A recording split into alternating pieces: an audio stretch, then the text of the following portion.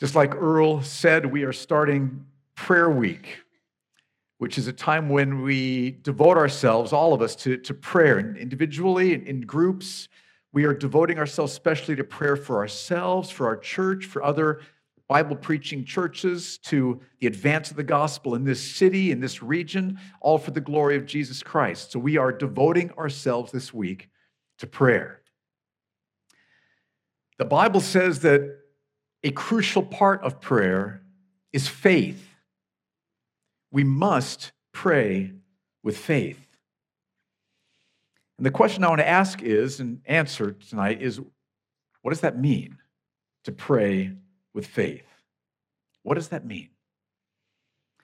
And I want to raise this question because there are people who've been taught, and I would guess it's true for some of you here, you've been taught that what it means to pray with faith is you need to try to stir up in yourself a 100% confidence that God is going to do exactly what you're asking, period.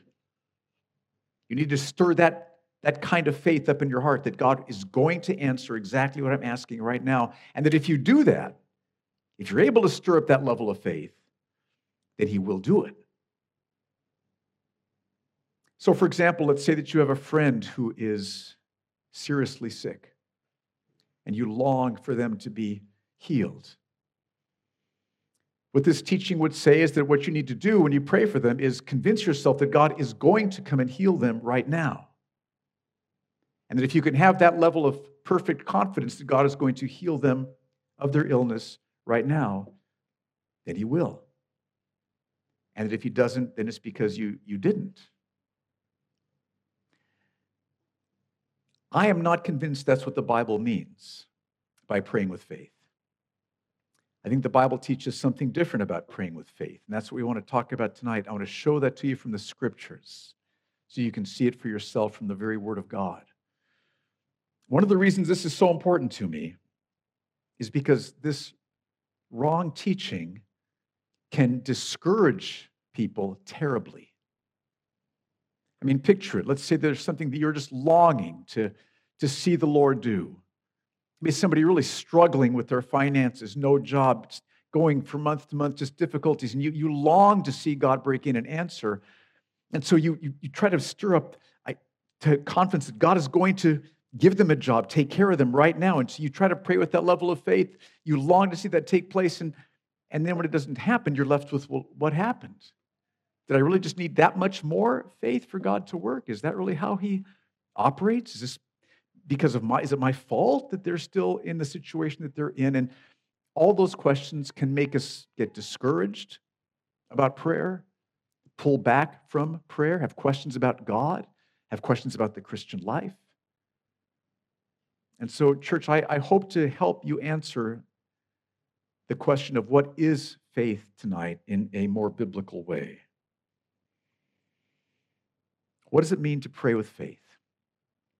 The first passage I want us to look at is, Kristen read it for us, 2 Corinthians chapter 12, verses 7 through 10. Now, here's some background to this passage. God had given Paul an amazing revelation of heaven, of who God is. We didn't know all the details. It was amazing, Paul says. And in order to keep Paul from becoming conceited, God allowed Satan to bring Paul some terrible difficulty, what he calls a thorn in the flesh. We can't be sure exactly what it is. The ESV Study Bible says that most scholars think it's something like a physical sickness or ailment of some sort. That makes sense to me, but we don't know for sure. But we do know that this thorn in the flesh caused Paul great difficulty, great suffering. He longed to be free from it. So, how did Paul respond to this thorn in the flesh? Let's raise that as our first question. And Paul tells us in verses 7 and 8, look at what he says. So to keep me from becoming conceited because of the surpassing greatness of the revelations, a thorn was given me in the flesh, a messenger of Satan to harass me, to keep me from becoming conceited. 3 times I pleaded with the Lord about this, that it should leave me. So how does Paul respond to this terrible difficulty, this thorn in the flesh? He says he pleaded with the Lord. And that word translated pleaded is a special word in the original language describing passionate, earnest, crying out to God with longing to be freed from something. And notice that Paul did that 3 times. There were 3 seasons, 3 times in his life where he was devoting himself, Lord, please free me from this. Look at what this is doing to me. Set me free. I'm longing for this, Father. He was praying 3 times, pleading that God would remove it. And how did the Lord respond? Second question. Start with the beginning of verse 9. But he said to me, my grace is sufficient for you, for my power is made perfect in weakness. So get the picture here. Paul has pleaded 3 times that the Lord remove this thorn in the flesh, and the Lord lovingly, wisely says, no, Paul, I'm not going to remove it. Reason? The Lord's going to do something far better for Paul than that. He said, Paul, my grace is sufficient for you. Grace is just shorthand for all the blessings we have in Christ, like God's love being poured into our hearts, or experiencing Jesus, the bread of life, satisfying all of our heart hungers and thirsts, or 1 Peter 1:8, joy unspeakable and full of glory. My grace, Paul, think about my grace. And Paul, my grace is sufficient for you. That is, I can pour out so much of my grace, love poured into your heart, joy. I can pour out so much of my strength, my peace, my hope, that's all you'll need. That's sufficient for you. You'll be sufficient, not by having this thorn in the flesh be removed, but by experiencing my grace in the midst of it. You'll be completely strengthened, completely filled, completely secure. That's what I'm going to do, Paul. And the Lord goes on, because my power is made perfect in weakness. And as God is saying, Paul, I'm sure Paul knew this, but just being reminded, I make my power most real to people when they are at their lowest, when they're at their emptiest, when they are at their weakness. So Paul, in this excruciating weakness and difficulty that you're facing, you're going to see my power perfected in you. Love poured into your heart filled, strengthened, satisfied, hope given, confidence, all my grace poured out upon you in a lavish, powerful way. That's what the Lord says to Paul. That's when we experience power most fully. Now, let me give you an illustration about somebody who experienced that, just so we can maybe make it a little more real. John Bunyan, one of my heroes, 1600s, England. This is a time when England was not letting pastors preach the gospel. But John Bunyan just kept preaching. And he was thrown in prison as a result.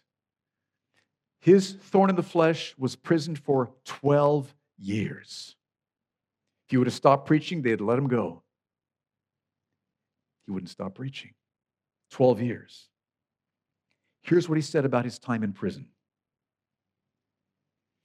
I never had in all my life so great an inlet into the Word of God as I did in prison. In this place, the Scriptures are made to shine upon me.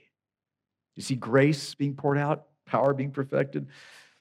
Shine upon me. Jesus Christ also has never been more real to me than now. Here I have truly seen him and felt him. I have seen things here that I shall never, while in this world, be able to express. That's what the Lord was promising Paul. Paul, through this trial, I'm going to pour out so much of my grace upon you that you will have all that you need and more. I'm going to perfect, multiply, outpour my power upon you. Oh, what you're going to experience in me is going to make it all worth it, is what God is saying to him. And so how does Paul respond to this? End of verse 9. And notice that Paul then applies what Jesus has just said to all of his weaknesses, difficulties, and trials, because he wants all of us to apply that to all of those weaknesses, difficulties, and trials when the Lord says to us, I'm going to allow that to stay. Verse 9. Therefore, I will boast all the more gladly of my weaknesses. To boast in them. Amazing. So that the power of Christ may rest upon me. I want to experience what God just said he would do. My trust, seek the Lord's face, seek his strength, seek his joy, seek his peace, so that the power of Christ may rest upon me. For the sake of Christ, then, that is to gain even greater experience of Christ, I am content with weaknesses, insults, hardships, persecutions, and calamities. For when I am weak, then I am strong. God pours his grace out upon me. So God's going to use Paul's thorn in the flesh to bring Paul the greatest experience of Christ's presence, Christ's filling, Christ's power, Christ's nearness. That's what God promises. And so Paul boasts gladly in his thorn in the flesh. Okay, there's the story. Beautiful, powerful. Now let's just step back and ask the question, okay, what does that teach us about praying with faith? What do these verses teach us about praying with faith? These verses show us that sometimes, when we earnestly pray and ask God to remove trials and difficulties from us, sometimes he lovingly and wisely says, no. No. Because he's going to use those trials and those difficulties to bring us even more of Jesus' presence than we would have had otherwise. That's what God does sometimes. We must understand this. This will give us strength when we go through the valley of death, when we struggle difficulty. This will give us backbone when we face disappointment and heartbreak, which believers do.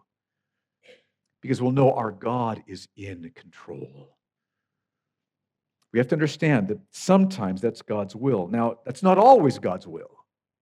I'm sure many of us, all of us, have experienced times where we've prayed and God has lifted trials off of us, delivered us from problems, healed our sicknesses. We've experienced things like that.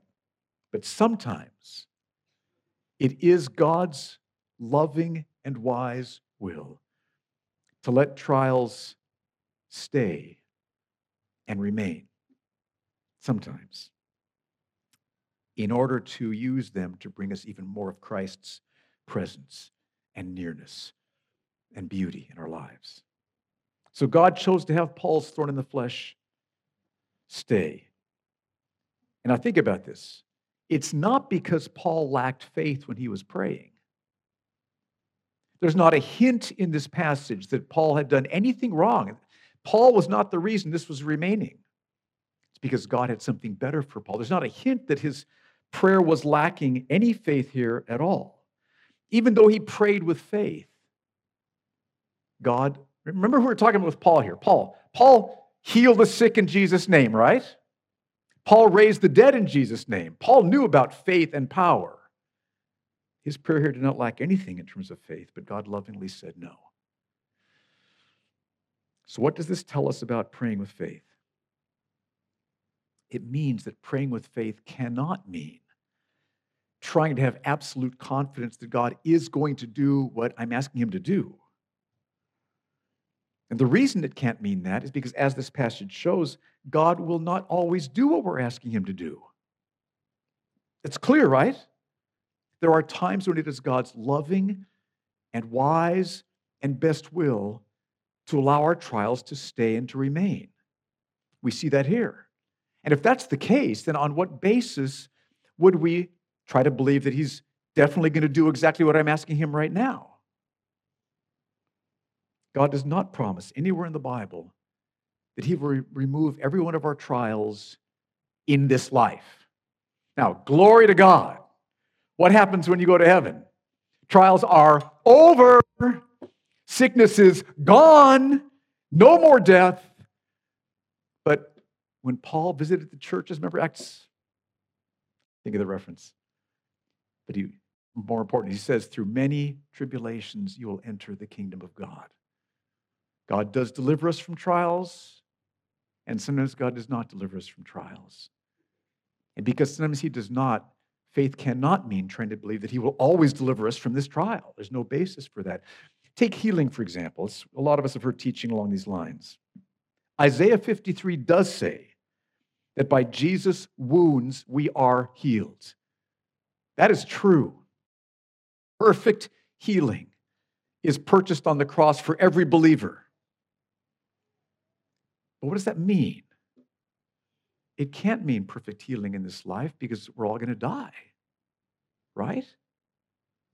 Well, does it mean anything? Oh, it means something beautiful. Sometimes we'll be healed in this life. God does do that. We want to pray for the sick in this church. But what it means is once you die and go to heaven, perfect healing forever is what that means. So yes, healing is in the atonement. Partially now as the Lord sees fit, and completely and perfectly forever in heaven.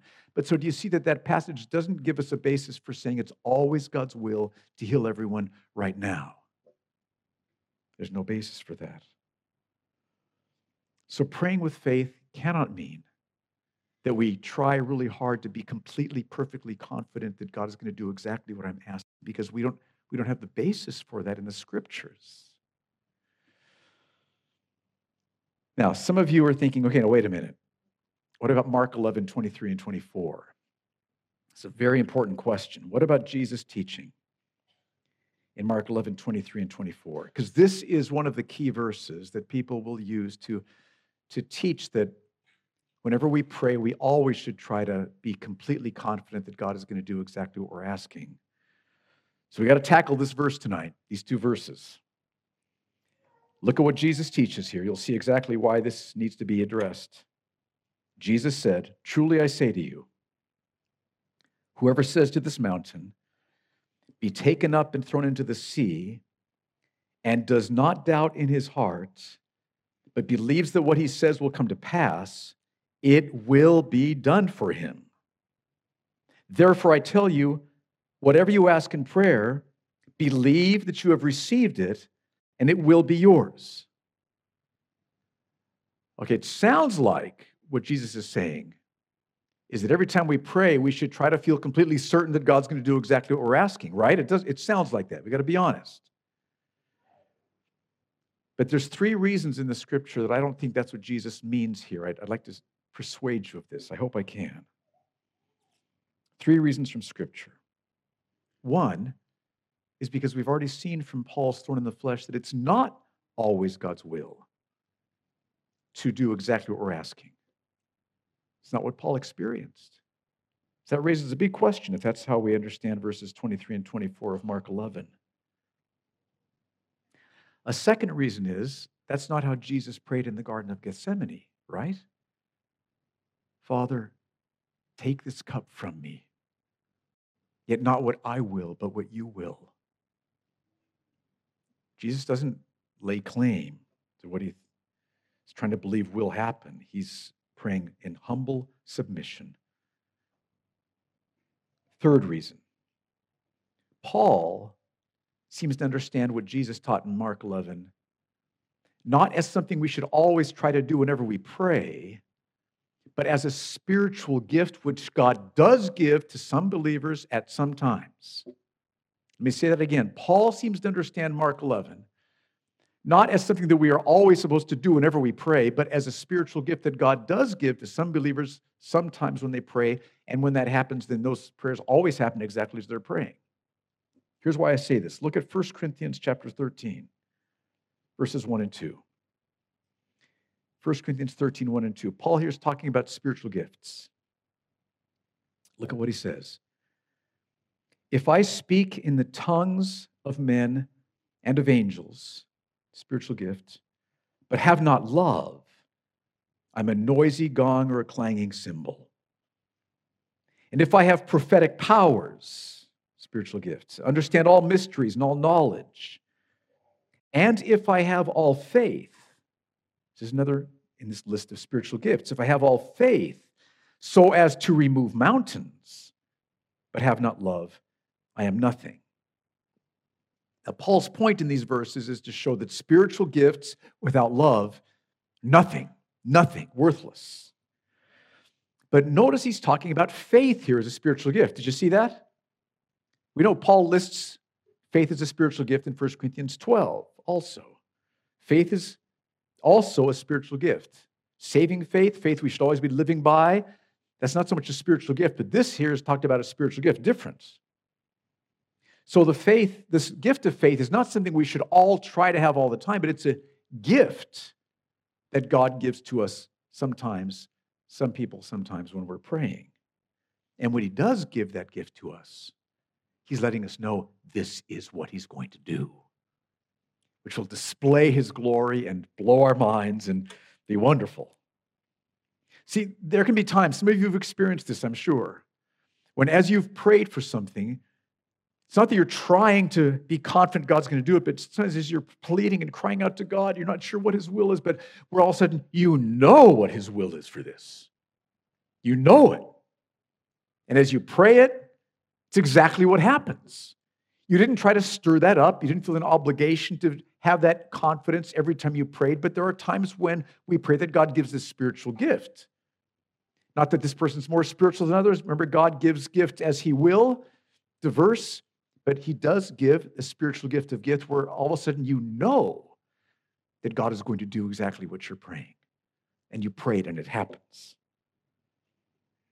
Now notice, here Paul's talking about this spiritual gift of faith, and notice how he describes it. It's faith so as to remove mountains. Where did Paul get that idea? Mark 11, 23 and 24. He'd been studying Jesus' teachings. Look at Mark 11, verse 23 again. Jesus says, truly I say to you, whoever says to this mountain, there's the mountain, be taken up and thrown into the sea, and does not doubt in his heart, but believes that what he says will come to pass, it will be done for him. And then remember what Paul said, if I have all faith so as to remove mountains. What that shows me is that Paul is understanding Jesus' teaching in Mark 11, 23 and 24 as a spiritual gift he's describing. It's real. God gives it to people. When we have that confidence given by God and we pray, it happens. But it's not something we're supposed to try to stir up or muster up in our hearts every time we pray.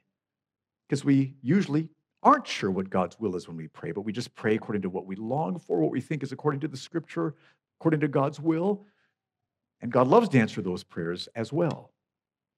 So my understanding is that Paul sees Jesus' teaching in Mark 11, 23 and 24, not as something we try to muster up in our hearts every time we pray, but as a gift, a spiritual gift that God does give. Let me give you an example. Hudson Taylor, another one of my heroes. He was one of the first missionaries to inland China. And on the first trip to China, there were 3 other missionaries with him heading over to China. And somewhere in their voyage, all of a sudden the wind stopped. And they're out on the deck and the wind has stopped and they can see the captain starting to get concerned. He's looking overboard and he's looking ahead. And what's the problem? Captain says, there's reefs over there. This current is moving us toward the reefs. Unless we have wind, we are going to capsize and drown. That's what's wrong. So the captain thought, send the sailors out into the longboat. They can try to row to try to turn our boat around. So they rowed and turned around, but the current kept taking it. Turning it around didn't help any. So Hudson Taylor just felt like, talked to his fellow missionaries, we need to go down to our individual cabins and pray. That's what they did. They went down and they prayed. And Hudson Taylor later wrote that after he'd prayed for a short time, wasn't really long, he started to feel this growing assurance in his heart. He wasn't trying to make this happen, just this growing assurance that God was going to bring wind. And he was so sure, he went up to the deck and he said, "Captain, lower the sails." Captain swore at him and said, "Why?" "Because God's going to bring the wind." Captain said, "Sailors aren't doing anything else right now. Get up there and unfurl all the sails." So they drop all these sails down, and as the sails are coming down,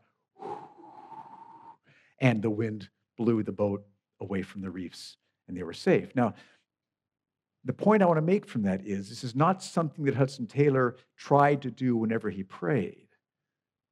This is something that God gave him as a gift. He didn't try to, just God gave him, "I am going to bring wind. Go up on the deck and make something happen." And can you see how that just glorifies God, just displays God's beauty and power? That's what I believe it means to pray with faith.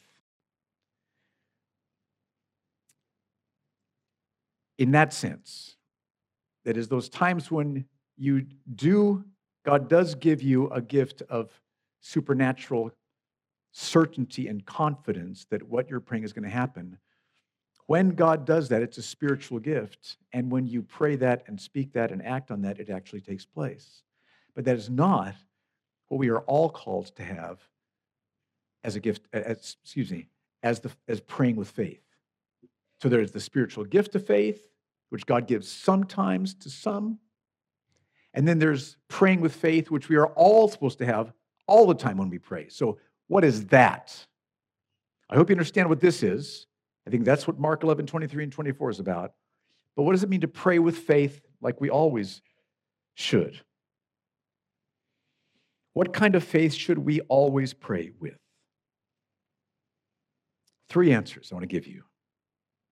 I think we should always pray with all 3 of these. First, we should believe that through Christ, God forgives us and welcomes our prayers. This is so important. Let's not take this for granted. Aren't there all times when we struggle with, "I can't pray now. Look at how impatient I was with my kids this morning." Well, shouldn't be impatient. Fight against that, but ask the Lord to forgive you and pray. Because through Christ, God forgives us and welcomes our prayers. We've sinned against God. God is perfectly just. We deserve only punishment from him, not hearing our prayers and responding. Our prayer separates us from God, but God isn't just, he's also loving and compassionate and merciful.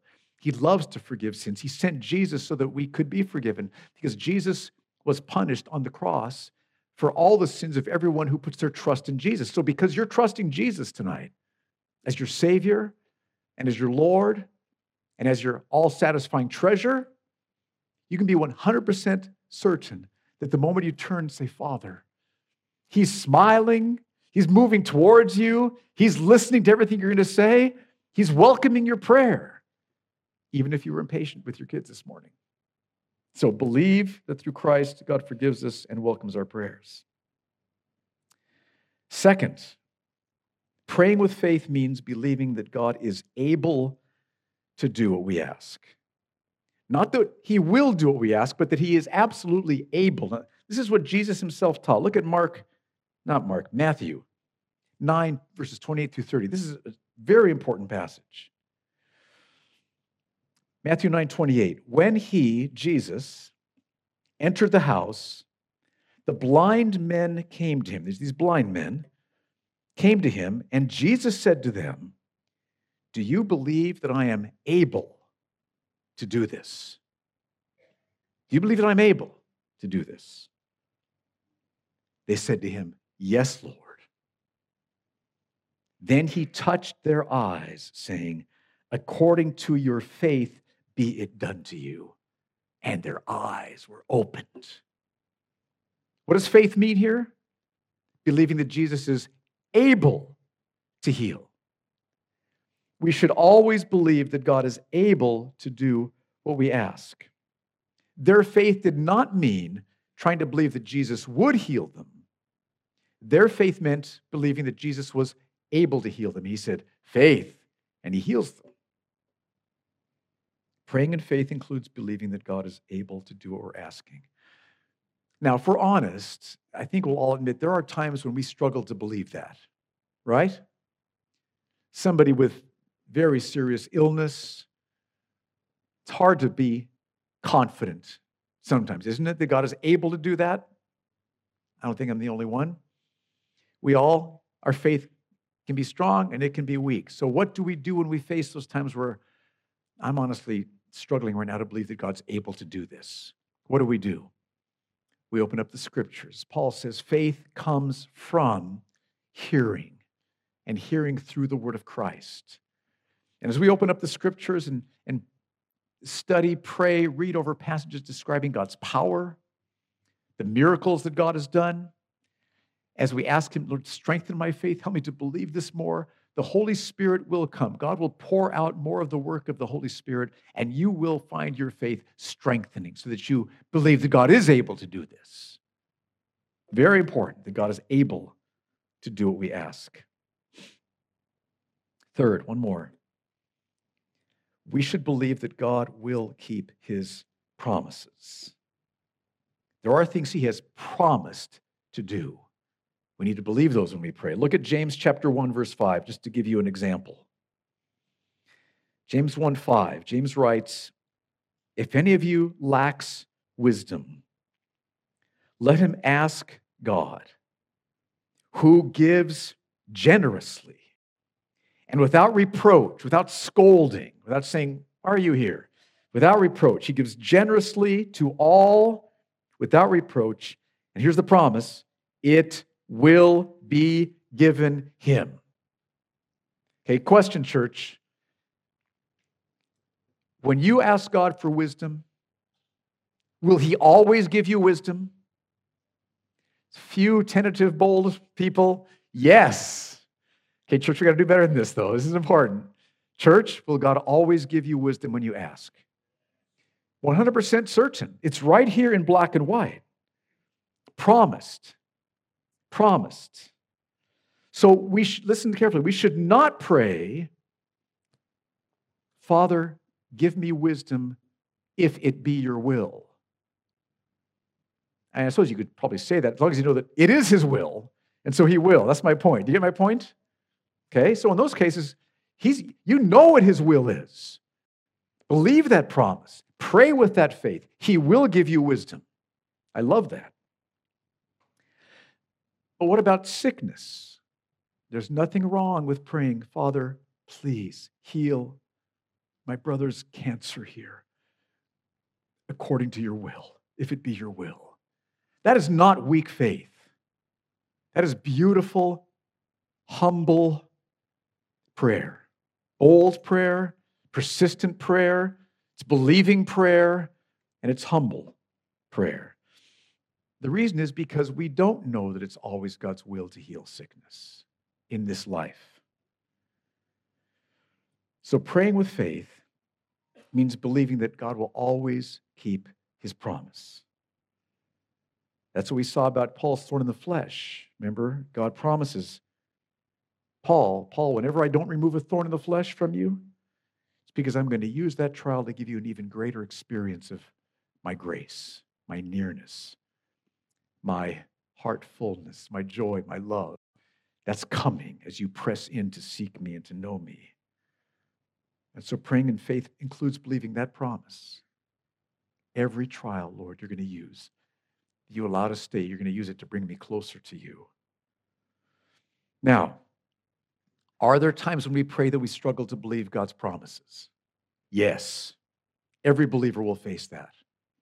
So what do? Remember, faith comes from hearing through the word of Christ. We open up the scriptures like it's Joshua 21:45. Not one word of all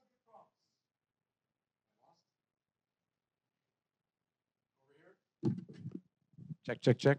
Okay. Not one word of all the good promise that the Lord made to the house of Israel failed. All came to pass. So you pray over that promise. Wow, what a track record. Flawless, perfect track record of faithfulness to his promises. And so when you do find yourself weak in faith regarding whether God really does keep his promises or not. Thank you, Lord. Open up the scriptures and pray over Joshua 21:45. Okay, so that's what it means to pray with faith. It doesn't mean that we always try to muster up in ourselves certain confidence that God will do what we want him to do, because we don't have basis for that in the scriptures.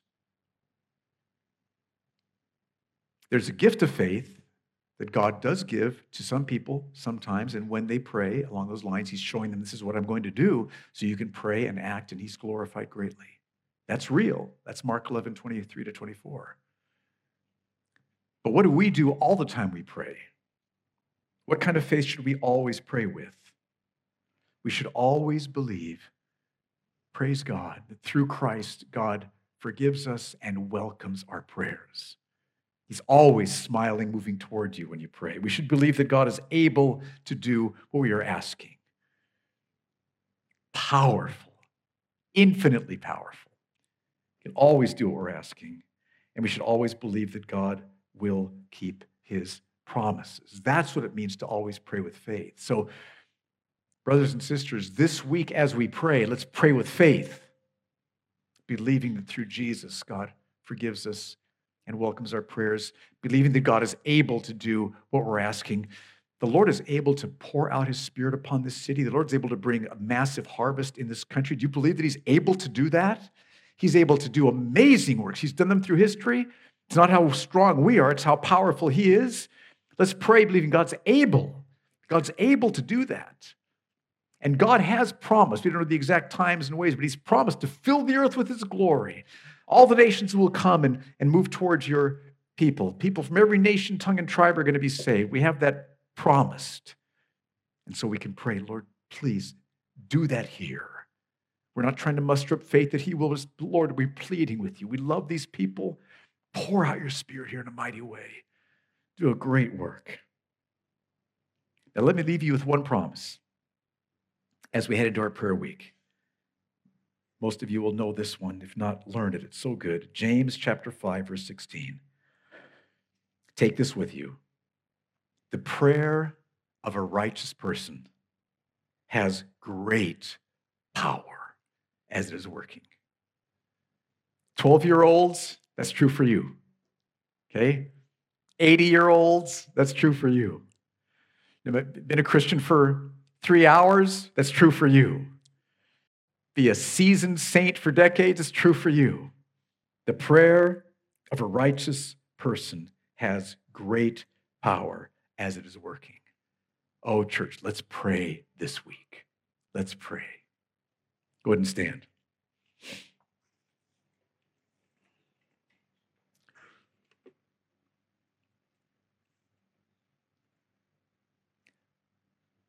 Would you do a powerful work in us this week as we pray, Lord? We want to give ourselves to prayer as much as we can.